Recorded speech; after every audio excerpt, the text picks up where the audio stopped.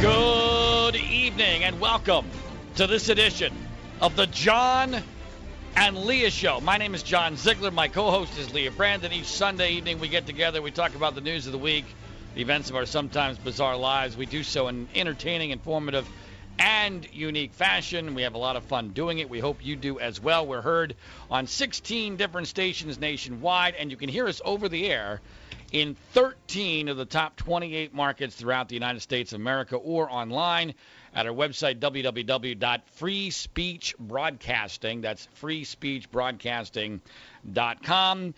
Good evening, Leah Brandon. How are you? Well, I'm doing okay. However, this studio is about 1,000 degrees, so if I fall out, just call 911. Is it really that bad? You're doing the show, for those who've never heard us before. Leah does the show in Alabama. I do the show outside of Los Angeles because we wanted the biggest cultural disparity you could possibly have in a nationwide show. Leah is coming at you from a place where they care about Jesus and guns and especially college football now that the world is back in its proper orbit with the Crimson Tide winning over the weekend. I'm coming at you just north of Los Angeles where people don't give a damn about anything. By the way, speaking of Alabama, it was my perception that you guys missed most of the torrential rain. I just created a word there, the torrential rainstorms that hit most of the southeast. Is that accurate? That's right. Alabama, it was a little cold, a little teeny rainy, but really we got nothing.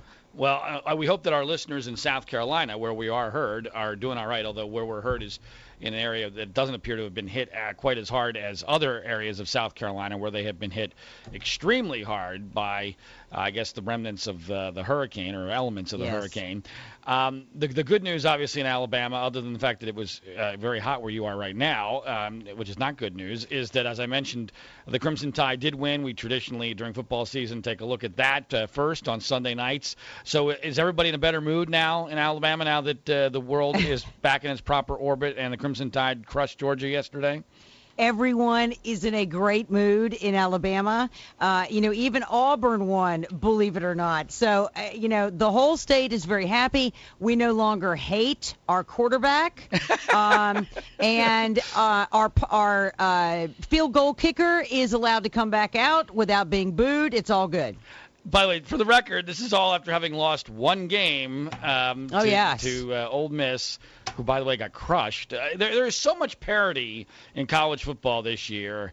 It would not shock me. I mean, nothing would shock me, really, at the top level. But Alabama is clearly still in control of its own destiny. If they win out, they're obviously going to be in the playoffs. And, of course, once you get to the playoff, you're obviously in control of your own destiny. So Alabama looked awfully good yesterday, but it's going to be a very strange year. A lot of parity in college football. My adopted team, UCLA, is done.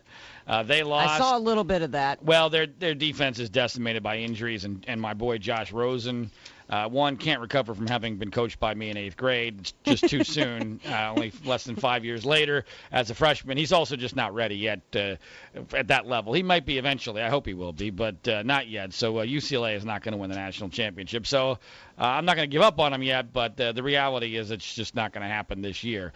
So that's the college football world. I had a very enjoyable first half of the weekend. I made a quick trip to Las Vegas, which I don't normally do. I mean, it's about a 5.5-hour drive. Oh, yeah. It's a killer. Yeah. Although the weather, speaking of the weather, since we've already mentioned the weather probably too many times already, weather was phenomenal for Las Vegas in October. I went there for a couple reasons. One, to support a charity that was doing a fundraiser for multiple sclerosis funding. You can actually help that organization, which is the Southern California and Nevada chapter of the Multiple Sclerosis Society. Their website is nationalmssociety.org. That's nationalmssociety.org. I also got a chance to meet up with a good friend of mine from high school who has been on this program before, Dave Petrucco, our financial expert. He was also he came in from the East Coast just for this fundraiser for multiple sclerosis, and so it was a great event, a great weekend.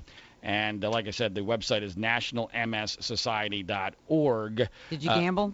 I do not gamble. Although it is weird, the greatest marketing slogan of all time is what happens in Vegas stays in Vegas, right? I mean, it's not even close. I mean, that slogan changed that city dramatically, and it even has an impact on me. I never gamble, and I did not this weekend.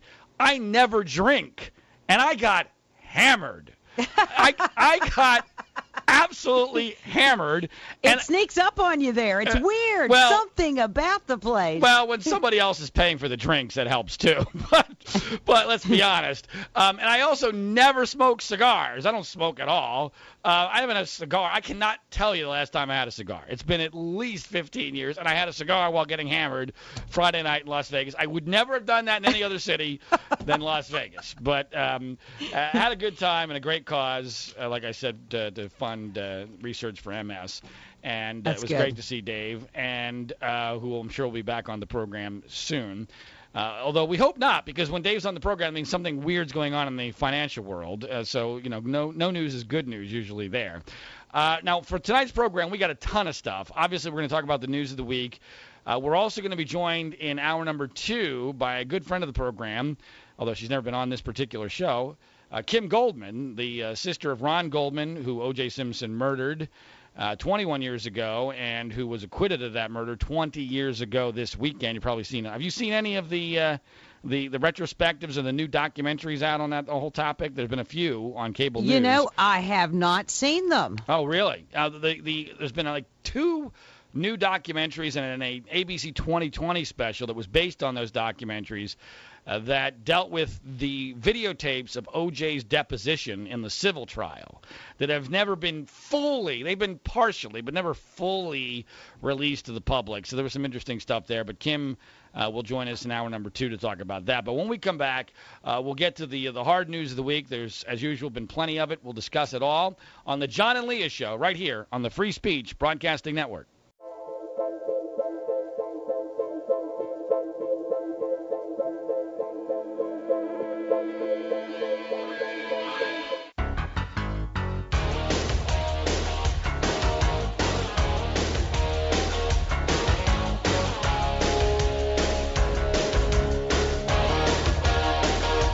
Welcome back. This is the John and Leah Show. This is the program where each and every Sunday night we provide you with 3 hours, minus the commercials and the other stuff, 3 hours of rationality in a world of increasing insanity. This is not a show where we're selling you anything. This is all about the truth and free speech, and you're going to hear things here you will not hear anywhere else. We generally start this program by reviewing the news of the week, and stop me if you've heard this before, but there was a school shooting this particular week, a horrendous tragedy. And, these things seem to happen almost on a rhythmic basis. I mean, it seems like every month or 2 months go by, and we have another one. So why don't we talk, Leah, a little bit about the details of this one, which are, unfortunately, fairly reminiscent of other situations we've heard about. Yeah, that's right. This school shooting, this was at an Oregon community college. The gunman killing 9 people and then himself. Now, he did have multiple guns on him, and he made students stand up and answer whether or not they were Christians. If they were Christians, they were shot in the head. If not, they were shot in the legs. Now, President Obama, almost immediately after the word got out about the shooting, came to the podium, and he did not mention the Christian targeting at all, but he did say that he needed to politicize this shooting so that he could get some gun safety legislation passed. And here's what else he said. People who are troubled by this have to be as intense and as organized and as adamant about this issue as folks on the other side who are absolutists and think that any gun safety measures are somehow an assault on freedom or communistic, or a plot by me to take over and stay in power forever or something. I mean, there are all kinds of crackpot conspiracy theories. Now, the shooter wrote on a blog that he admired the man who shot and killed the Virginia TV cameraman and reporter, and that it seems the more people you kill, the more you're in the limelight. The sheriff of Douglas County pleading with the media not to glorify this dude. You will not hear anyone from this law enforcement operation use his name. Now, a hero has emerged out of the shooting. His name is Chris Mintz, an Army veteran who blocked the door to one classroom and was shot 7 times. Also, a note was found at the scene from the shooter complaining that he had no girlfriend and that he was feeling like a loser. All right. First of all, do we know yet when Chris Mintz is being invited to the White House? Yeah. That's just not going to happen. That hasn't been announced yet? It hasn't been announced yet. Maybe you can go with ClockMed. Maybe he and ClockMed can go together. Ahmed makes a fake clock and creates a hoax and a fake racial storm in Texas. He gets invited to the White House immediately before the president knows any facts at all. This guy takes 7 bullet holes trying to be a hero, being a hero. And I agree with you, Leah. I doubt very seriously he'll get an invite to the White House because that's not something that this White House is interested in. Now, what this he didn't even get a tweet. Yeah, no tweet from the president yet? Really? Nope, wow, no tweet. That's so shocking. Well, I mean... So let me be clear. The reality is this. What the White House was interested in was that, as you played it, absolutely horrific. Everything about the story is horrific. But that was absurd, what President Obama did there. Within hours of the shooting. Oh, yeah. Cracking jokes. Yep. Cracking jokes about his favorite subject, himself, and conspiracy theories about himself. It was beyond inappropriate. And what I find most amazing about this, Leah, I don't know about you, maybe you haven't felt the same experience that I have. I'm now so jaded, so immune, it's almost hard for me to be shocked anymore. It is. Because we almost expect, that's what Obama's going to do. He's going to go overboard politicizing this to the absurd extreme of literally cracking jokes while trying to, at least, you got to give him this, at least he's honest about it, being overt about the reality that we need to politicize. To politicize it. You got to give him some points just for chutzpah there. Now, the part of this that is unfortunately incredibly reminiscent is, the media, which I think I hate the media on all levels, and that's probably the primary theme of this entire program. But, everyone automatically goes to the guns, right? Of course, that's the good old standby. Right. Well, that's the liberal mantra. This is all about guns. Now, to me, I'm not even one of those people who thinks this is all about mental illness, although mental illness It's not. This doesn't sound to me like this guy was mentally ill. I mean, it depends on your definition. It sounds to me like he knew what he was doing. Now, but he also, as you said in your report, made it clear he wanted to be famous. Of course. And that's the part that is so obvious to me, that it's the news media and their glorification of these events that continue to manifest themselves. And I go back to the Virginia Tech shooting. You betcha. To me, that was the moment where it was so obvious that when I say we, the news media was giving that shooter exactly what he wanted. Exactly. Yes. Now we've gotten a smidge better. There are no, but not. You don't think we've gotten any better at all? No, not mentioning the name. Not mentioning the name. Okay. All right. No. Well, I stand corrected. Well, we're still just as bad. The reality is that it sounded like this guy was a loser who couldn't get laid and wanted to be famous, and so he got at least a little bit of what he wanted. And at least 9 people died, probably, maybe more, but it's not over yet. So, because a lot of people were injured. And these are media-created monsters. Right. And until it stops, until the media stops showing their faces and their names and dissecting every single second of their life, it's going to continue, and they're responsible. And speaking on continuing with the theme of the media element of this, the guy apparently was multiracial. There have been some reports indicating that media outlets have tried to make him white, which we've seen before. And, in fact, even calling him a white supremacist in the L.A. Times. I saw they reported that he was sympathetic to white supremacist groups. Well, he's clearly not a white guy. That doesn't mean you can't be, I guess, a white supremacist, but that's pretty odd. Yes, but, it also was reported he was a conservative Republican. Well, that's always the assumption. Which I just have to laugh about that. There's not a conservative Republican in the world that's going to kill Christians. Well, are you out of your mind? Well, conservative Republican isn't going to go killing people indiscriminately anyway. That's true. I mean, that's just, I mean, unless they're completely out of their mind insane. So, I mean, unfortunately, these things you can almost predict to the moment exactly how they're going to play out as soon as you hear them. And, you know, as soon as the media decides, okay, we got double digits, let's go with this. I mean, that's the other part that I find weird. So it's a bigger story when 11 are killed than if 6? I don't get it. I'm so confused. All right, well, we'll continue with this and other news of the week when we come back on the John and Leah Show. Our website is www.freespeechbroadcasting.com. That's freespeechbroadcasting.com. This is the Free Speech Broadcasting Network.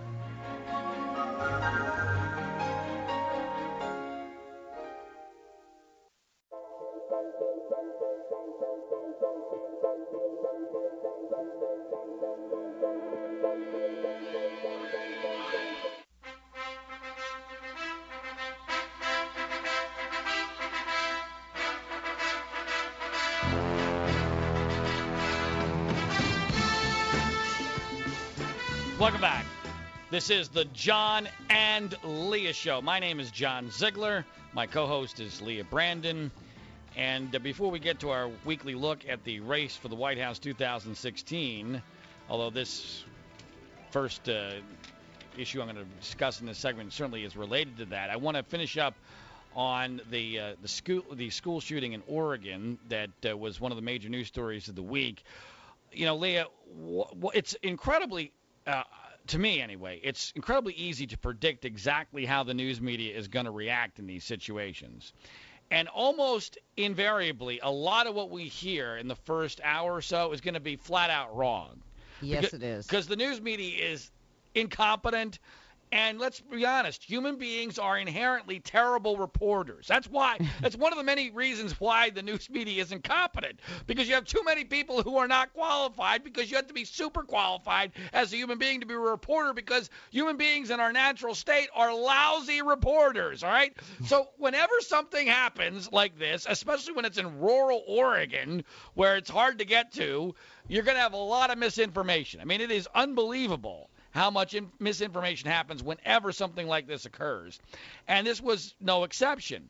Now, one of the things that in my view, got misreported, but it got misreported because the news media loves the narrative, dealt with Jeb Bush. And I don't know how you felt about this, Leah, but Jeb Bush got reported all because of a tweet from a reporter who I guarantee is a liberal. He tweeted out that in responding, by the way, these very same reporters couldn't care less that Obama's cracking jokes. At the press conference. At the press conference talking about this. Because the jokes are about the crazies. Right. So that works. And plus it's him. He's allowed to do whatever he wants. Well, that's true. But Jeb Bush, in a very long and complex answer about the shooting, used the phrase, "stuff happens." Now, this was not the first thing he said in response to the shooting. No one asked Jeb Bush, hey, Governor, what's your response to the shooting in Oregon? He didn't say, stuff happens, shrug, chuckle, and move on. I mean, that's not what happened. But here's what he did. Look, stuff happens. There's always a crisis. Right, but that was deep, deep into the answer. And frankly, the way I interpreted it, he was talking in more general terms that, hey, we live in a very dangerous world where bad things happen. And and government can't control all of that. And I'm no fan of Jeb at all. I mean, I think he's a nice guy. I like the Bush family. But as far as... He's a gaffe machine, though. He really is. Well, he... partially because he's a Republican and they can easily take whatever he says out of context in whatever way they want. But I agree with you. He does make it easy for them. He does. And, you don't want somebody that makes it easy for them. You want somebody like Donald Trump who never makes a gaffe, who never says anything you might regret later. Yeah, right. Well, at least he can defend it. Well, the rules are totally different. And people go, oh, okay. No, yeah, you're right. The rules are totally different for Donald Trump, but we'll get to that later. All right. So anyway, the point here is that I think that Jeb Bush got a raw deal, huge from the big time from the news media on this stuff happens business. He was trying to make a very valid point, which is that government cannot eliminate all wrong and all evil, and sometimes bad things happen. That doesn't mean you don't care, you don't try to make the world a better place and minimize it. But I don't want someone who would have said, look, this is government's responsibility and we can fix this 100%. You can't. You can never fix this 100%. Men are inherently flawed and sometimes evil. And we have a Second Amendment, which I believe in. Now, are there things that can be done to reduce gun violence? Absolutely. But unfortunately, we live in a political world where trying to get these two sides together is impossible. There is literal gridlock on this issue. And it's never going to change, at least not in any, recent times anyway. I mean, maybe a generation from now it might. I do think that a generation from now where, a lot more pro-gun people have died and a lot more of our wussy generation have gotten older and they've taught another generation of wussies that, maybe the Second Amendment won't be defended anymore. But for the time being, the Second Amendment is the law, should be the law, and unfortunately we have to live with that because the alternative is worse. All right? It's much worse. And you know what? There's no way you can do gun control.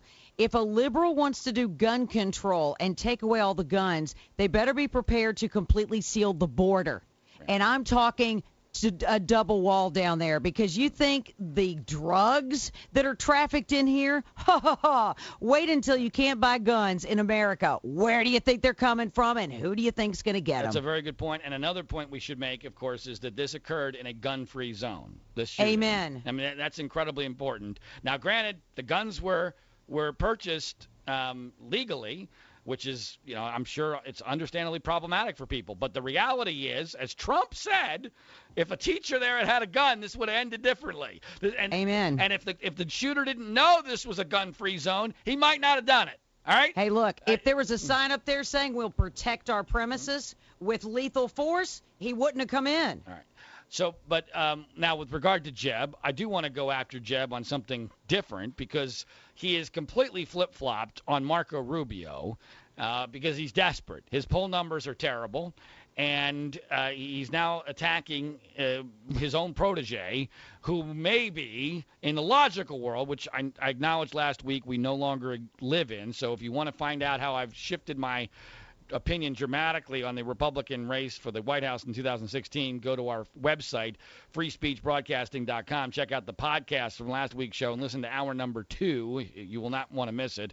And I explain exactly why I have gone from being a Scott Walker guy to now being on board with Donald Trump. Let me feel the magic. So I explain that all on the podcast. When we come back, though, Jeb Bush's flip-flop on Marco Rubio and something you did not know about Carly Fiorina, which will eventually come back to haunt her if Republicans don't figure this out fast, on the John and Leah Show on the Free Speech Broadcasting Network.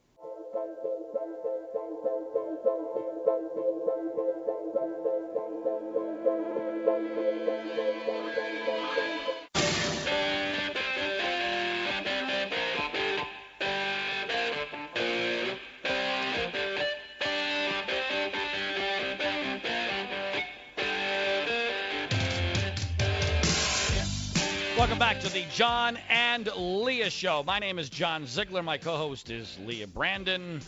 And each week we take a look at the race for the White House 2016. We generally start on the Republican side, and that's what we'll do this particular week. To me, the most significant thing long-term that happened, Leah, dealt with Jeb Bush and Marco Rubio. Jeb Bush is now in desperation mode. And he has gone on the attack on Marco Rubio, who has been doing much better in the polls and has been the first guy to really withstand attacks from Donald Trump. That has been the kiss of death so far in this race, being attacked by Donald Trump. It has only seemingly helped Marco Rubio to this point. So tell us what happened with Jeb Bush and what he said about Marco Rubio's qualifications for president. Right. His poll numbers are so low. He is attacking Rubio, comparing him, of all people, to Barack Obama. Now, on CNN and on MSNBC, They questioned him about that, and he hit back. So you're saying that Senator Rubio does not have the leadership skills to fix things? There were two thoughts in that sentence that I had, but yeah, I think I have the leadership skills to fix things, and that's my strength, and that's what I talk about. And Marco was a member of the House of Representatives when I was governor, and he followed my lead, and I'm proud of that. Right, but you do not think he has the leadership skills to fix things? It's not known. Now, too bad there's a thing called video, because just a few years ago in 2012, Jeb Bush was pushing for Mitt Romney to grab Marco Rubio as vice president. Do you have a favorite? I do. Marco Rubio is my favorite because we have a close relationship. I admire him greatly. He's probably the most articulate, conservative elected official on the scene today. He speaks with great passion about American exceptionalism. I think it would lift the spirits of the campaign and provide some energy. He has enough preparation to be one heartbeat away from the president? I believe so. Look, he has more experience than Barack Obama had when he ran. And there you go. And that was, to be clear, that was 3 years ago. So since then, Rubio's been 3 more years in the Senate. So today, Bush says Rubio not qualified. He's another Obama. 3 years ago, he's more qualified than Obama. That doesn't make a lot of sense. And as you mentioned earlier in the hour, that is gafftastic on the part of Jeb Bush. But it's also, more importantly, not just gafftastic, it is desperation. That right there is the proof of the desperation in the Jeb Bush campaign. They are stunned. But you called that. I mean, when this race first began, I remember that you called that this would happen. I'm not sure who you said would beat up whom, but you said that the two together, the mentor and the mentee. Yeah. Only one could survive. Two go in, only one can come out. I did not I was happy. The only thing that I am happy about so far in this Republican race is that Jeb has done far worse than even I ever imagined. Me too. And I'm thrilled about that because he's the worst possible person to go up against Hillary for a number of reasons that we've outlined continually on this program. So that part is good. But boy, are they desperate. And they know that if Rubio usurps them, they are completely toast. Because there is no path for Jeb. There may not be a path right now, but there is. Do you see him dropping out, though? He still has all that money? Well, that's what Scott Walker was referring to, in my opinion. I think Scott Walker was talking to Jeb Bush when he said it's time to get out. That's what I really do believe that. And I think Walker is a Rubio guy. Because I think he realizes there's a generational issue. Obviously, there's an ethnic diversity issue with Rubio that he can take advantage of. It's a time to turn the page. We cannot live in the past, especially when you're going up against a Hillary Clinton, because the people who like the past are going to vote for her. Right. So that's the reality on that. So it's going to be interesting to see what happens with Jeb over the next month or two. Now, the other candidate that I want to talk about is Carly Fiorina. And I discussed last week my conversation with Chuck DeVore, a very good conservative who at the time was in Southern California, ran against Fiorina for the Republican nomination for U.S. Senate in 2010, where she played the white male card against him.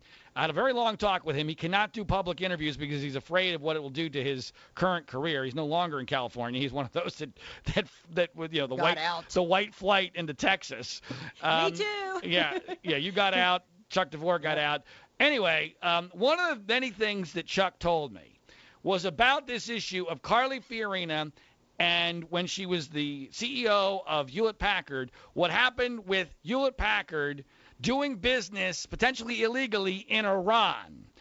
Now, she was asked about this on Fox News Channel by Chris Wallace recently, and Wallace, who is a very good interviewer and usually exceedingly prepared, he gets about a B for his handling of Carly Fiorina because I think he's just awful. Well, I can understand. Not a fan. All right, fine. But in comparison to most pussycats, he's pretty tough, and he usually knows his stuff. But he did not, apparently, have the final dagger to stick into Carly Fiorina, which I will tell you about after you listen to this clip a couple weeks ago, Fiorina, on this issue of Hewlett-Packard and Iran, where she's like, whoa, this is such a huge company. I had no idea what we were doing in Iran. This was a couple of weeks ago. And the SEC ended up investigating HP for what it said was violation of the sanctions against Iran. How do you respond to that? In fact, the SEC investigation proved that neither I nor anyone else in management knew about it, and the facts of the matter were the European subsidiary apparently was doing business with another company in the Middle East. That company was doing business with another company that was doing business with Iran. And when the company discovered this 3 years after I left, they cut off all ties with those companies. The SEC investigated very thoroughly and concluded that no one in management was aware. At the time, that company that was making the sales to Iran was named HP's Wholesaler of the Year. How can it be that they were doing all this business with Iran and you didn't know what was going on? The Wholesaler of the Year that you're describing was doing business with another company that was doing business with Iran. Clearly, that Wholesaler of the Year, which should not have been the Wholesaler of the Year, was not honest in their dealings with us. All right, now here's the deal. That is there are numerous bald-faced lies that Carly Fiorina told there, all of which will be laid bare if she were ever the nominee. First of all, this notion that the SEC, and by the way, for our southern listeners, that's the Securities and Exchange Commission, not the Southeastern Conference, just to make We're that not clear. that stupid. We know. We know. All right. If it has nothing to do with football, we know. All right, I'm joking around. All right, but anyway, the point is that is not what the SEC found. They found no evidence either way. They made no determination as to whether or not she was lying. They just couldn't find out any information or any evidence to prove it in either direction. That's number one, but that's not the most important part of this. So, and here's where it becomes very obvious to even a casual observer. See, in a scandal, what's really important is that it not be simple enough for stupid people to figure it out. And I believe this is one where stupid people can figure it out. One, it doesn't pass the smell test, all right? You're the CEO of a corporation. You don't know that you're doing business, even if from a subsidiary in Iran, potentially illegally. Come on. That's absurd. But here's the proof that Unless you're really incompetent, then you might not know. Oh, but here's the proof, all right? You heard her talk about that Wholesaler of the Year. Yes. Okay, here's the Wholesaler of the Year. First of all, they got that award 3 straight years during her tenure, all right? That's number one. So this number two, they put out a press release bragging about their dealings with Iran, all right? This is public. There's a press release. The Wholesaler of the Year put out a press release. release. Yes, they were bragging about their dealings with Iran. But here's the dagger that Chris Wallace apparently didn't know about. The Wholesaler of the Year is named Redington Gulf. Now, that name won't mean anything to almost anybody, except if you do just a little Google search. And you find out that the founder of Hewlett-Packard is a guy by the name of Bill Hewlett. Bill Hewlett founded Hewlett-Packard. You know what Bill Hewlett's middle name is? Redington. The founder of the company's middle name is Redington. So there's no possible way that we don't know that we're Exactly. There is zero chance that the CEO of Hewlett-Packard didn't know what Redington Gulf was doing in Iran when they put out a press release bragging about it. Now, you don't think that that's a death sentence? Okay, but excuse me. The SEC can't find any evidence? No. They didn't have enough to come to a conclusion. They don't like. Correct. They don't like to claim that somebody's lying, Leah. That's what the reality is there. Here's the real world. She lied. She lied to Chris Wallace, and she's banking on the fact that the media is incompetent and the story's a little too complex for the Nimrods to figure out.